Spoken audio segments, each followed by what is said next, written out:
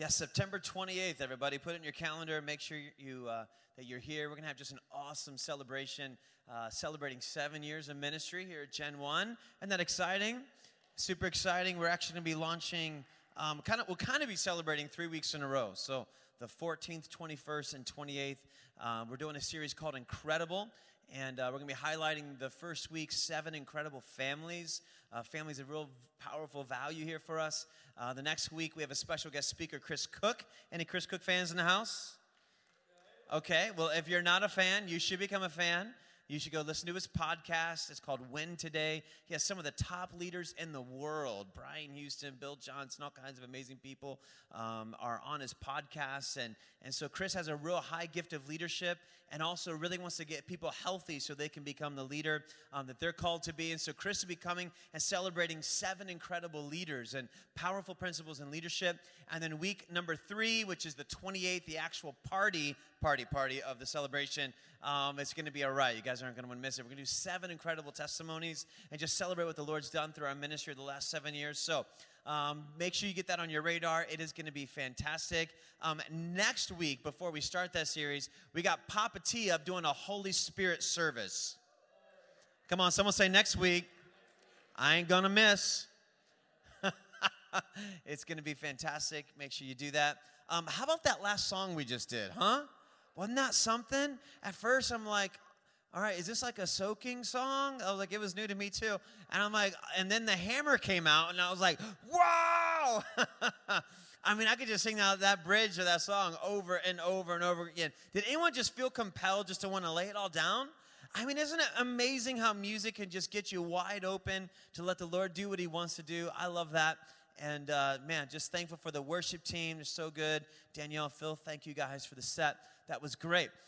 Hey, man, thanks for your prayer. Last weekend I was in Texas. I was in Canyon, Texas, just outside Amarillo.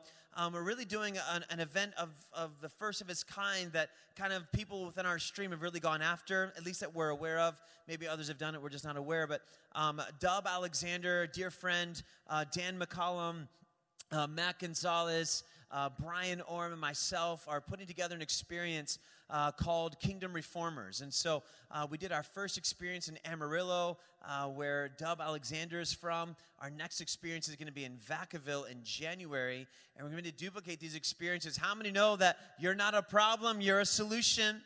And so there's a whole just massive group of people that have been going after encounters with the Lord that are now beginning to ask the question, what's next? They've encountered Jesus. They're getting healthy on the inside. They've had these defining moments with God where they've found out who they were, and now they're beginning to realize, hey, we need some targets. We need to know what this is unto. And so, man, just thank you so much for your prayer. It's so exciting. I tell you what, I've never had more amazing, like remarkable feedback, actually, from any event that I've ever been a part of. I mean, people were truly changed. It wasn't just a conference. It's just one of those, like, holy, sacred moments where if you were in the room, like, something significant happened. And Adolfo got to go with me, and, man, we just both got wrecked the whole weekend, man, didn't we? And just it was really, really phenomenal. So Adolfo's from Canyon, Texas, and has some history there. So he got to go home and sow into his roots. So that was phenomenal. We just had a great time. So this coming week, I'm going to be in Vacaville with Bob Hazlett and Dan McCollum and Matt Gonzalez doing a Rise conference. So be praying for me this week. That's going to be another great opportunity to sow into what the Lord's doing. But hey, this week we got week number 3 for a series or a conversation we're having called Press Play. And I really want to take the time today to encourage you and give some direction about what it looks like to press play on city transformation. And the city we're talking about specifically for us is Detroit. And how many guys love our city? Amen? Love the city of Detroit.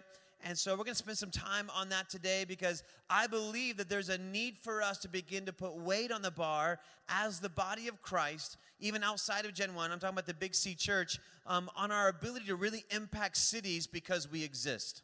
How many know that your neighborhood, your business, your city, the places we have influence should be better because we're there? Amen? And how many know that your city isn't going to get better just because you prayed for it? I got less amens on that one. I said, how many know that your city isn't going to be better if you just pray?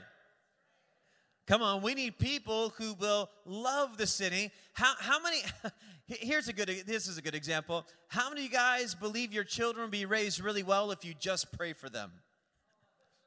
Okay, there we go. Now, it's the same thing. Cities are places where we relate, where we connect, and where we are discipled, and where we grow, and how we live and demonstrate our lives, and how we engage culture. And it's something that has to be sown into. And so according to the measure that you sow in is the measure you're going to reap back. Can I get a big amen? And so, it's interesting. Paul, the apostle, I'm going to kick these flip-flops off. There we go. Sorry for the smell, front row. Paul the apostle, isn't it interesting that he didn't write letters to a church? Like if Paul was alive today, he probably wouldn't write the letter to Gen 1. Right? He probably wouldn't write the letter to Kensington Church or Woodside Church or whatever churches that are in the area. Like he wouldn't write the church to Lakewood or to Bethel or to Hillsong Church. How many know that he wrote his letter to a city? Ephesians was written to the city of Ephesus, yeah. The letter to the Galatians were the people of the city of Galatia, right? Corinthians, Corinth, Romans to Rome, right? These are people that were connected to cities. And it's interesting to me today, I wonder if Paul was alive and operating in his ministry, who would he write his letters to? Who would he write his letters to? I'd like to propose to you that he would write his letter to the people who are pioneering the kingdom in Detroit. Come on, I bet he'd write to Detroit right now. Detroit, historically has gone through chaos. And people have said it was fully dead. But how many know Detroit's coming fully back to life? Come on, it's coming fully back to life. And you can't get excited about a city coming back to life unless you engage the apostolic understanding that Paul allowed us to experience through his ministry of realizing that cities are important to God. I said cities are important to God. If you win the city, you win the region. Cities are strongholds. And the good sense of a stronghold, they protect and they preserve economies. They protect and preserve the rule of law. They protect and preserve, what it looks like, how we relate in culture, and create passageway for education and for distribution of resources. And how many know that if our cities fail, that we're going to be heavily impacted by it? Yeah? I mean, we should know this because it's happened in Detroit. In 1958, there were 1.6 million people living in Detroit. We were the exploding boomtown economy in America. Yeah? And 50 years later, we have 670,000 people who live in the proper limits of Detroit. 5.3 million in the proper, Detroit metro area, but only 670,000 people living in the city. How many know that if a city fails, it impacts people's lives? We have, 250 homes per day right now are being torn down in Detroit, or per week. 250 homes per week. They've been doing this for a year and a half now. Yeah? And so it's interesting because, Henry Ford had a beautiful dream, and his dream was that every person in America would feel like they're able to go get a car. He wanted the common person to have a car. He didn't want it to be a luxury item. And so he actually went to state legislature, and he challenged the mass transit laws of the day, and he roadblocked all access to mass transit, because he wanted there to be a dependence on the car so that people would go buy a car. Now, that's also a shrewd business move. But how many know that transportation independence was actually a dream, that it would dignify us all with a lifestyle that says we can all get to where we need to get when we need to get there? And so one of the unique things about the city of Detroit, because we were based off of the birth of cars, was that the limits of Detroit expanded and expanded and expanded. We didn't stack on top of one another. We sprawled. And so we have 108 boroughs in Detroit, I believe the number is. 108. Chicago has 77, to put it in perspective. They say that you could fit most of Manhattan and Boston inside the proper limits of Detroit. Like, wow. Like, we are a massive, sprawling city. And so when you have a massive, sprawling city that's built off the economy of cars and job creation and things of that nature, and then you create some racial tension that allows for fighting in factories and then almost the burning of a city in 1967, how many know that we all felt the impact of that? Yeah, we did. We all felt the impact of that. My grandfather was a legacy GM employee, 45 years retired. And, and how many know that, whether I worked at GM or my grandfather worked at GM and then my father worked at GM for a season, like how many know it impacts the line of what's going on? You got wages. One of the unique things about Detroit historically is that we had a thriving middle class. We were the leading middle class distribution place in America. I'm making up words right now. Thanks. But it was so common because of the factory job that someone could go work a job, get overtime, get double time, and then we had more second homes per capita than any city in America. Like the whole idea of like going up north, you go up north to the cabin, which some of you guys are probably leaving here and going up north. There's other people who aren't here that are already up north here in Michigan. That's what we do. We go up north. And where do we go? Well, we go to our cabin house or the cabin house that our parents own, or we go to the cabin house our friends own. All of us, it's so hard in Michigan to find someone who doesn't either possess or know someone very closely who possesses a second home in Michigan. Right? Like if you really wanted to get up north, you could do it anytime you wanted to. And that's because of the blessing that came through an industry into our city, And so, but now one of the shifts you're seeing is that there's less people who have a cottage up north, but their grandparents do, or their parents do, or their aunt and uncle do. And the next generation, you're seeing there's a gap. And why is that? Well, it's because the distribution of wealth through industry has changed in Metro Detroit. And so we've all lived off the blessing of this. And so I really believe that when we're mindful of cities and we're mindful of sowing and investing ourselves, that there's something really powerful that the Lord wants to do in that. And so I want to open up just a conversation today. I'm going to start in John chapter 16. And because I think this is exciting stuff. And I tell you what, if you come to Gen 1 and you don't love Detroit, well, you're going to be blessed by being here, but you're going to miss out on some spectacular things that are about to happen. And so if you're not excited about Detroit, hopefully we're going to get you excited about Detroit and God's passion towards cities here after we talk about this. Go to John 16, verse 4. It says, I did not say these things to you from the beginning because I was with you. But now I'm going to him who sent me, and none of you asks me, where are you going? But because I have said these things to you, sorrow has filled your heart. Nevertheless, I tell you the truth, it is to your advantage that I go away. Someone say, to your advantage. For if I do not go away, the helper will not come to you. But if I go, I will send him to you. And when he comes, he will convict the world concerning sin and righteousness and judgment.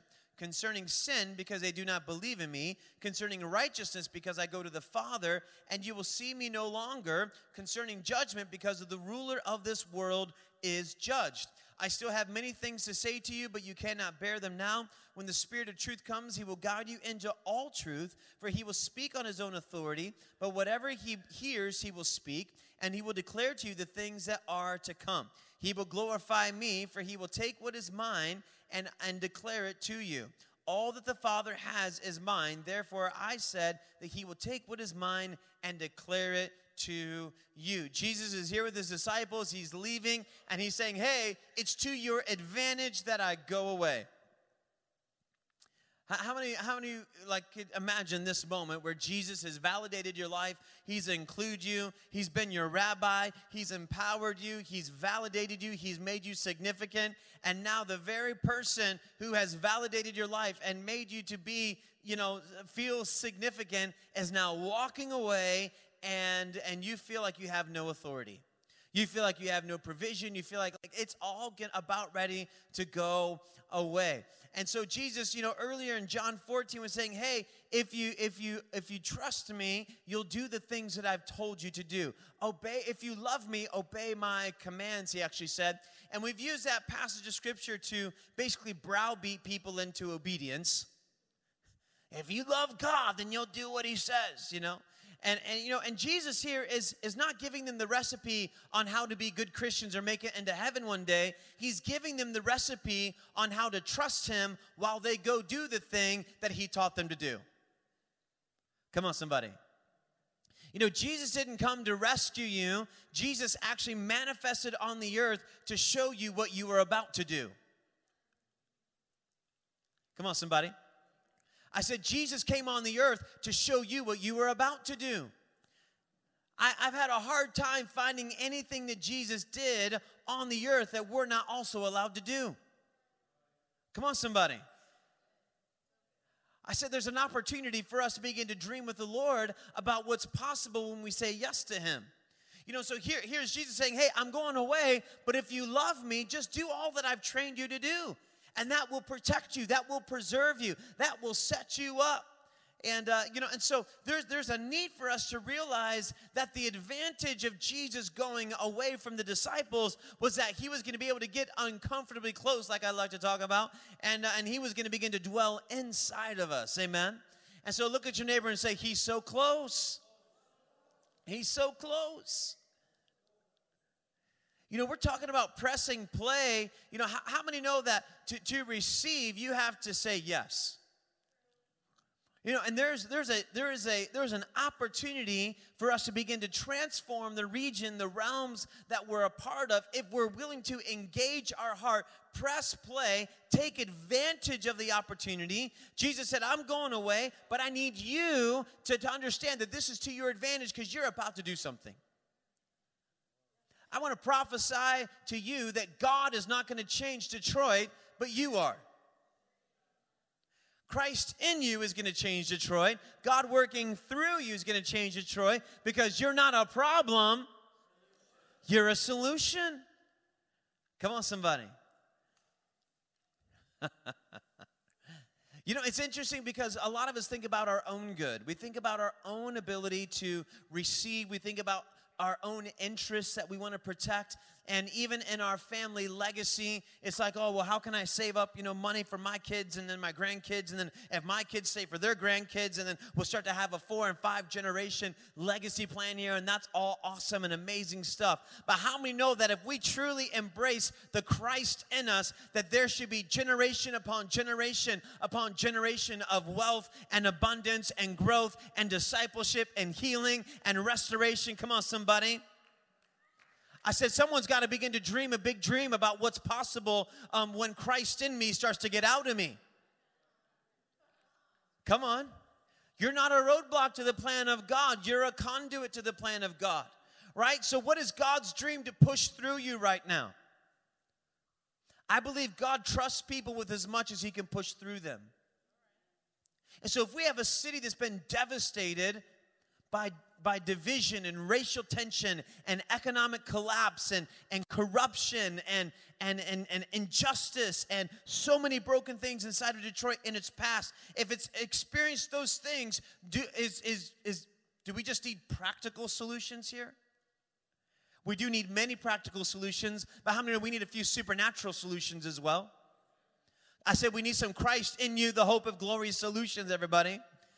Detroit's not going to be transformed if we worship God long enough and see a glory cloud. That's a manifestation of heaven on earth, but the sustainability of heaven on earth is when Christ begins to move through you.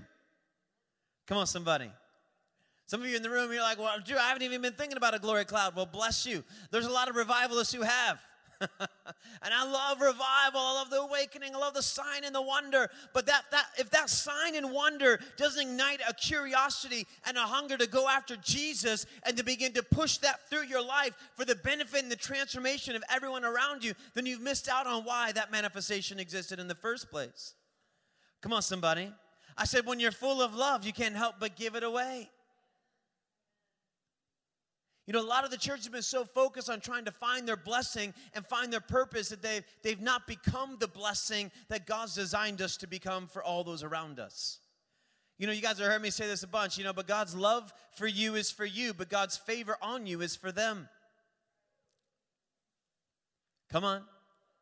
Your favor was meant to be taken advantage of. You know, for sake of context, because I'm talking specifically about cities, I'm going to tell the story again, but you've all heard it.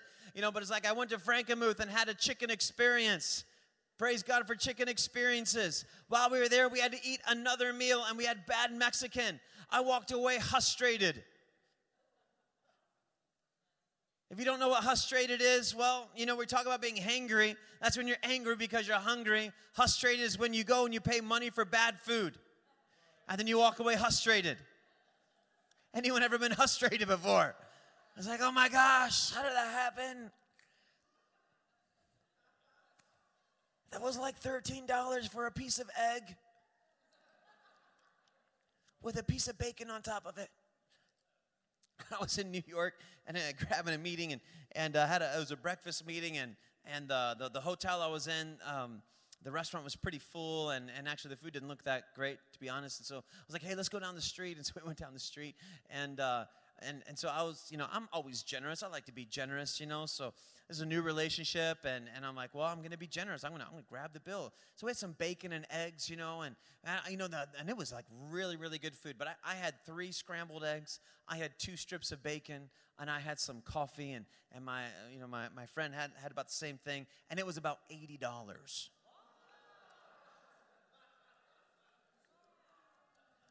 I mean, there wasn't a suit in the room. This wasn't like fine dining. There wasn't a white tablecloth. This was walking into New York City and getting jammed up real fast. $80. I was frustrated. I'm like, I should have read that menu before I ordered. And, so I'm walking out of Frankenmuth, and I just had bad Mexican. I'm frustrated. I'm driving the car. And the Lord's like, Drew, do you want to know why bad Mexican exists in Frankenmuth? I'm like, yeah, Lord, because I'm about to get Old Testament on these people. And he said, bad Mexican exists in Frankenmuth because of the favor on chicken. He said there's so much favor on chicken that people started hotels because of chicken. They started other restaurants on chicken. They started 365 days of Christmas because of chicken. Come on, somebody. And the Lord said, I have prospered a city because of the favor on chicken, that those who can't even run a restaurant begin to prosper because there's so much favor on chicken. Come on, somebody. I say God's love for you is for you, but God's favor on you is for them. What's your chicken? Come on, there's something inside of every single one of you that has the capacity to create an abundance, to create a prosperity, to create favor, that even those who have not prepared themselves would begin to benefit from the thing that's moving through your life. Come on, somebody. I said you're not a problem. We need to begin to shift our thinking. You know, we've detached ourselves from God. It's like we've been like the disciples, shaking in our boots because Jesus left, and we're just waiting for him to return to fix everything. It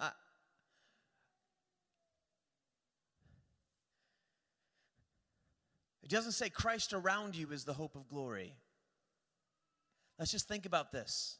If there is a hope of glory being manifest in the 4 corners of the earth, it's going to be because you have a revelation that it's inside of you. Like, do you get that? This isn't just some Christian phrase we say. Christ in you, the hope of glory, the scripture says. The hope, the expectation of something good happening in the future for glory to be manifest in the earth is in you. It's not going to happen outside of you. Come on, somebody. Are you hearing what I'm saying? I said there's a little bit of weight we need to put on the bar. Woo! I said if glory is going to be seen in the earth, and the Bible says it's going to cover the 4 corners of the earth, come on, somebody, it's going to happen when a generation begins to believe that Christ in me is the hope of glory, not Christ being read about or working around me or getting excited. Like, it's through me. Come on, look at your neighbor and say, I like the Christ in you.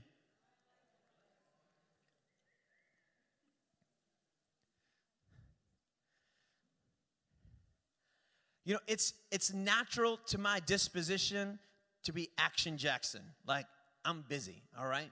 I've had to learn how to be focused busy and not just busy. And anyone ever been busy? I've had to grow in that. But I am motivated to action. I want to go do something. I want to see outcomes. I want to see motion. I'm like, let's go. Let's not talk about it. Let's go do something. And that can drive some people crazy.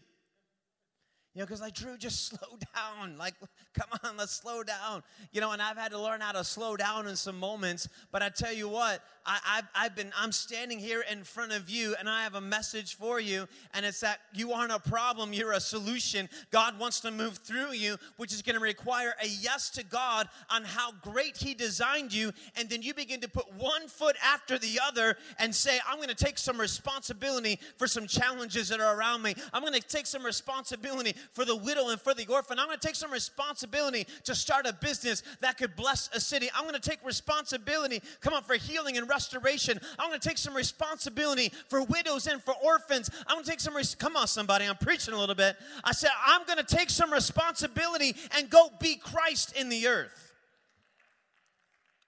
Woo! We got to do it, Rebecca. Come on. You're solutionary. You're doing so much. I love where you're committed. Like, this house is full of solutionaries. People who are accepting this.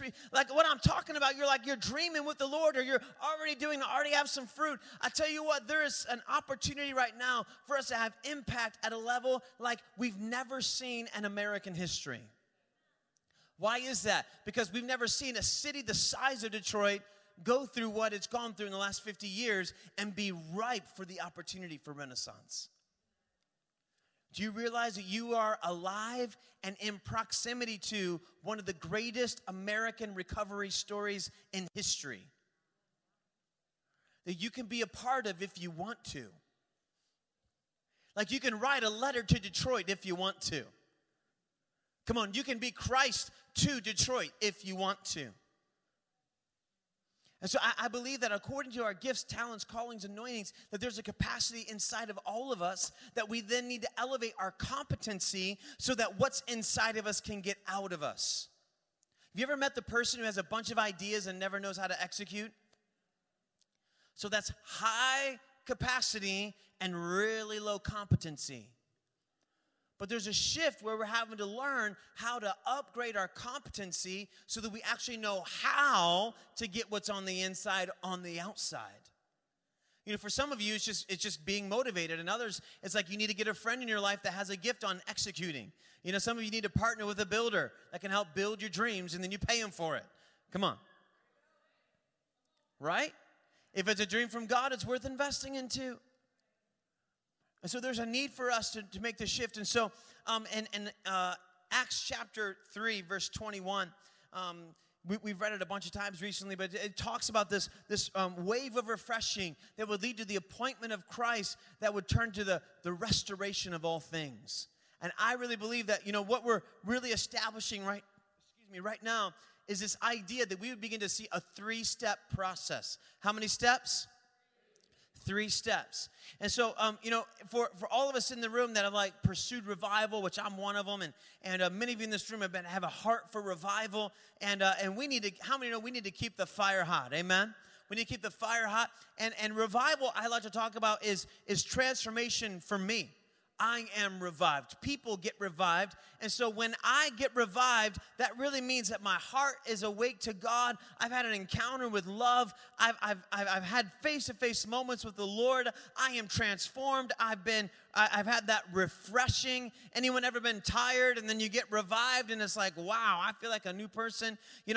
We joke around getting born again, And so I've had those experiences with God where I've gotten revived, and I really believe we need to build on that foundation and begin to take some of this weight on the bar that says, hey, now that I am healthy, now that I see myself as God sees me, now that I'm full of love, now that I'm burning deep with passion for who He is and what He has for me, I need to begin to reform. And so I'm going to experience revival and then build on that for reformation. What is reformation? Reformation is my ability to confront systems that are designed to serve our relationships. And one of the reasons that we need to engage from a reformational standpoint is because not all of our structures are serving our relationships.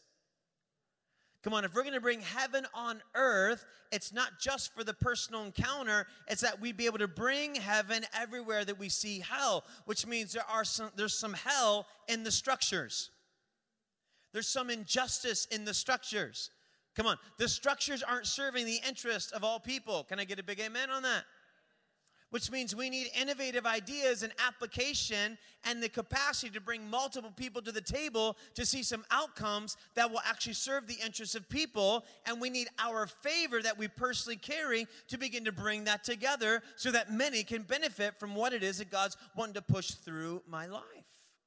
And so revival is for me, reformation is for the world around me, that we can see the third step, which is the restoration of all things.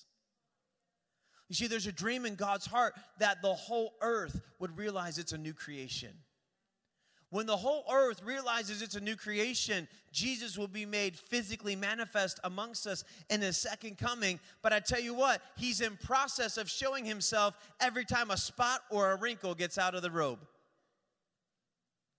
He's looking for a bride without spot or wrinkles. I really believe that, every time that we get revived, there's a wrinkle that gets ironed out. When we start to engage and go after reformation, all of a sudden that spot begins to go away. When we begin to work for the restoration and dream for what God's heart is for the restoration of all things, another wrinkle goes out. And I tell you what, Jesus becomes made more manifest through us every time we do it. We look more like Jesus today than we ever have in history. It's for sure true. And so there's a need for us to really begin to ask the question, what does it look like to operate out of our advantage? What does that really begin to look like? And so I'll just share real briefly and then we're going to wrap this up. The Lord began to speak to me about 4 areas that I really believe are significant within Detroit. And I believe this is going to gain traction even in other cities in America. But I began to see as I was interviewing, basically for the last 18 months, really for the last 4 years, and definitely for the last 18 months, I've just been going and spending time in the city. It's getting time with leaders, doing interviews, hearing people's stories, seeing the challenges, sitting with people in their mess, wanting to understand, wanting to learn and get educated, because how many know sometimes when you're coming in from the outside, the savior syndrome can lead you more than understanding can lead you. And so we're not just trying to come up with this, opportunity to get a few, like buttons pushed here. We're actually wanting to change the way that people live, because that's what the kingdom of God is all about. And so I began to see that there were 4 areas that needed, to me, I felt were central needs. And this was all motivated out of the desire for me to want to understand what are the values of of fathers that are not present in this city. In my journey, I've basically summarized, I think you can summarize most problems in the world with the absence of a father heart or a physical father being present. And I believe that people who are fathered make good choices. I believe people who are fathered have a path to succeed that's greater than those who don't. All right? And so, and I could talk on and on and on about fatherless issues and what's going on. But it's devastating what's going on in the earth right now. When you think about the fatherless epidemic that we're having. And so there's a weird conversation happening where the fatherless are trying to, in their pain, declare that we need programs to fill the void for their fatherless situation. And so how many know that whenever an institution becomes your father is the moment you became an orphan? So you started broken or rejected and abandoned, and then when we have institutionalized solutions for fathering, a.k.a. provision, direction, all the things that help us go, you become an orphan to the system. And we end up devaluing people as worthy of having a human in their life to lead them and direct them in the way that they should live their life. And so and so there's a need. It's like, and there's a need for us to understand the fatherless issues that are plaguing our city. Because I believe we engage the fatherless issues, we can really have a massive impact. And so basically what I was just saying a moment ago, to put it real clear, is that socialism isn't the answer.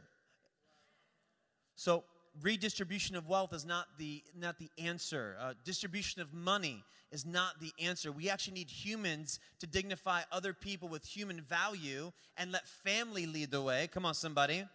One of the reasons why we are having this larger conversation about the government providing people at a higher level is because the church is no longer doing it. And the church was the family mechanism that met the need of the poor. The church family was the mechanism that met the need of the neighbor who was down and out. The church was the mechanism. Come on, somebody. Family's been the solution, and we need family to continue to be the solution. But how many know it costs you a lot more to become family with your neighbor than to write the check or to get that withdrawal in your taxes? Come on, somebody. But you can't complain about the narrative that's coming into the culture unless you're also doing something about it to show the more excellent way. Can I get a real big amen? And so we don't need people dependent on structures. We need people connected in relationship. Yeah? And so there's a need, and so there are values within the socialism movement that actually are true. And the values or the narrative part that's true is that all people are worth it. Yes, they are. All people should be dignified with opportunity. Yes, they should be. I completely agree with it. And I also believe that we should keep people powerful through relationship and not institutionalize opportunity, because the institution will never serve the interests of all people. Yeah? Because if you become provided for by the institution, you'll just become a number. And the number will never do justice for all people. It'll just do justice for the new people that got included. And then there's that whole other group of people who are now not included. Come on. And so we need we need to begin to accept responsibility for fatherless outcomes.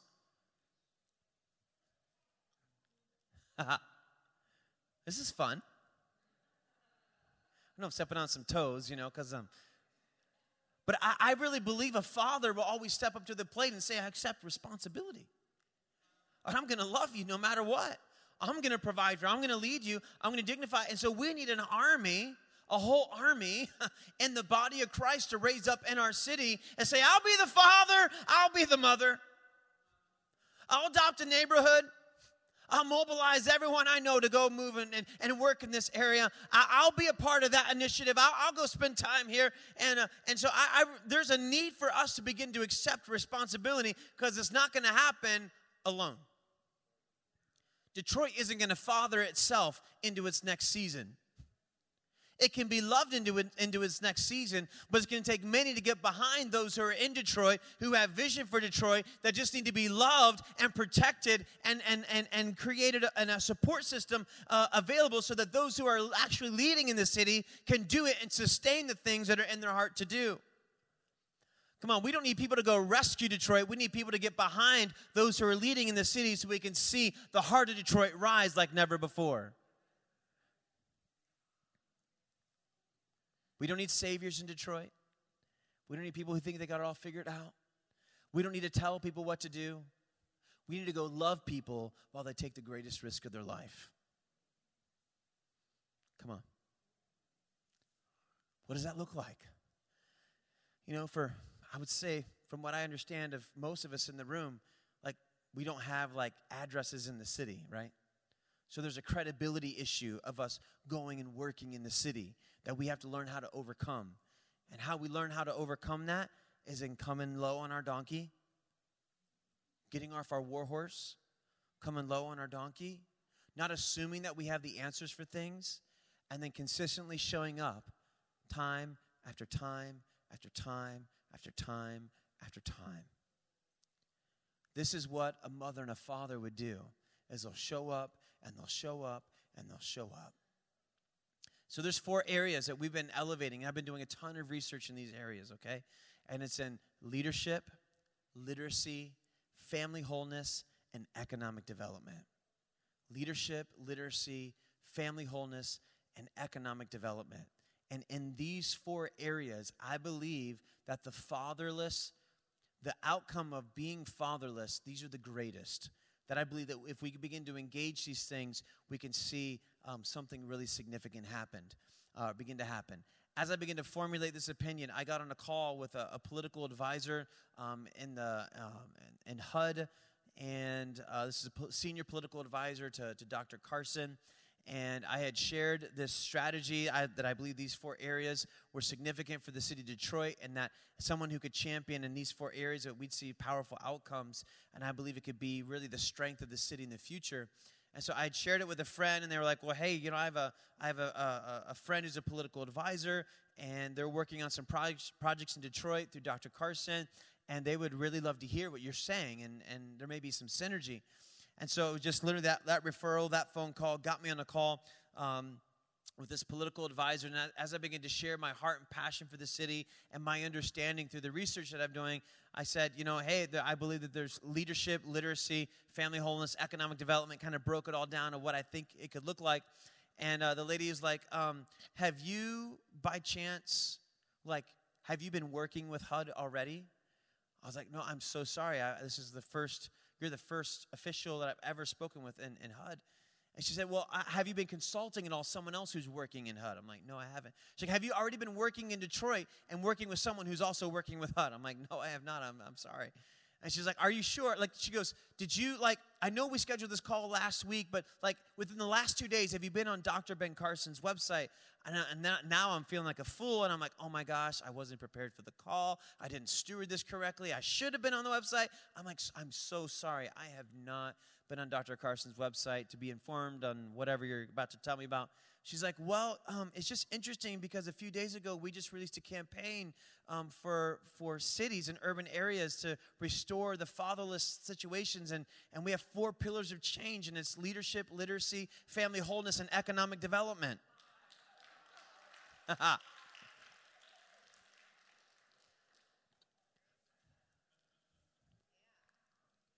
I got another phone call after that one.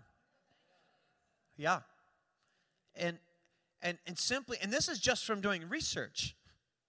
Favors opening, we haven't even done anything yet.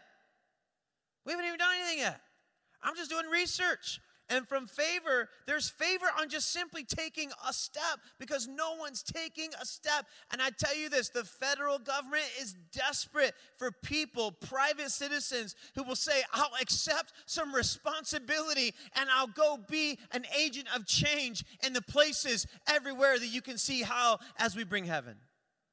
It's looking for people who will just accept responsibility. That phone call got me a meeting in Washington, D.C. with higher-up officials. Come on. Simply from just stewarding an opportunity and begin to dream with the Lord about what it looks like to say yes. That meaning is opening up opportunities for other situations, and it's getting deeper, and it's getting deeper, and it's getting diversified now. And just simply for me accepting responsibility for Detroit, it's opening up impact in other categories that are about to blow my mind away.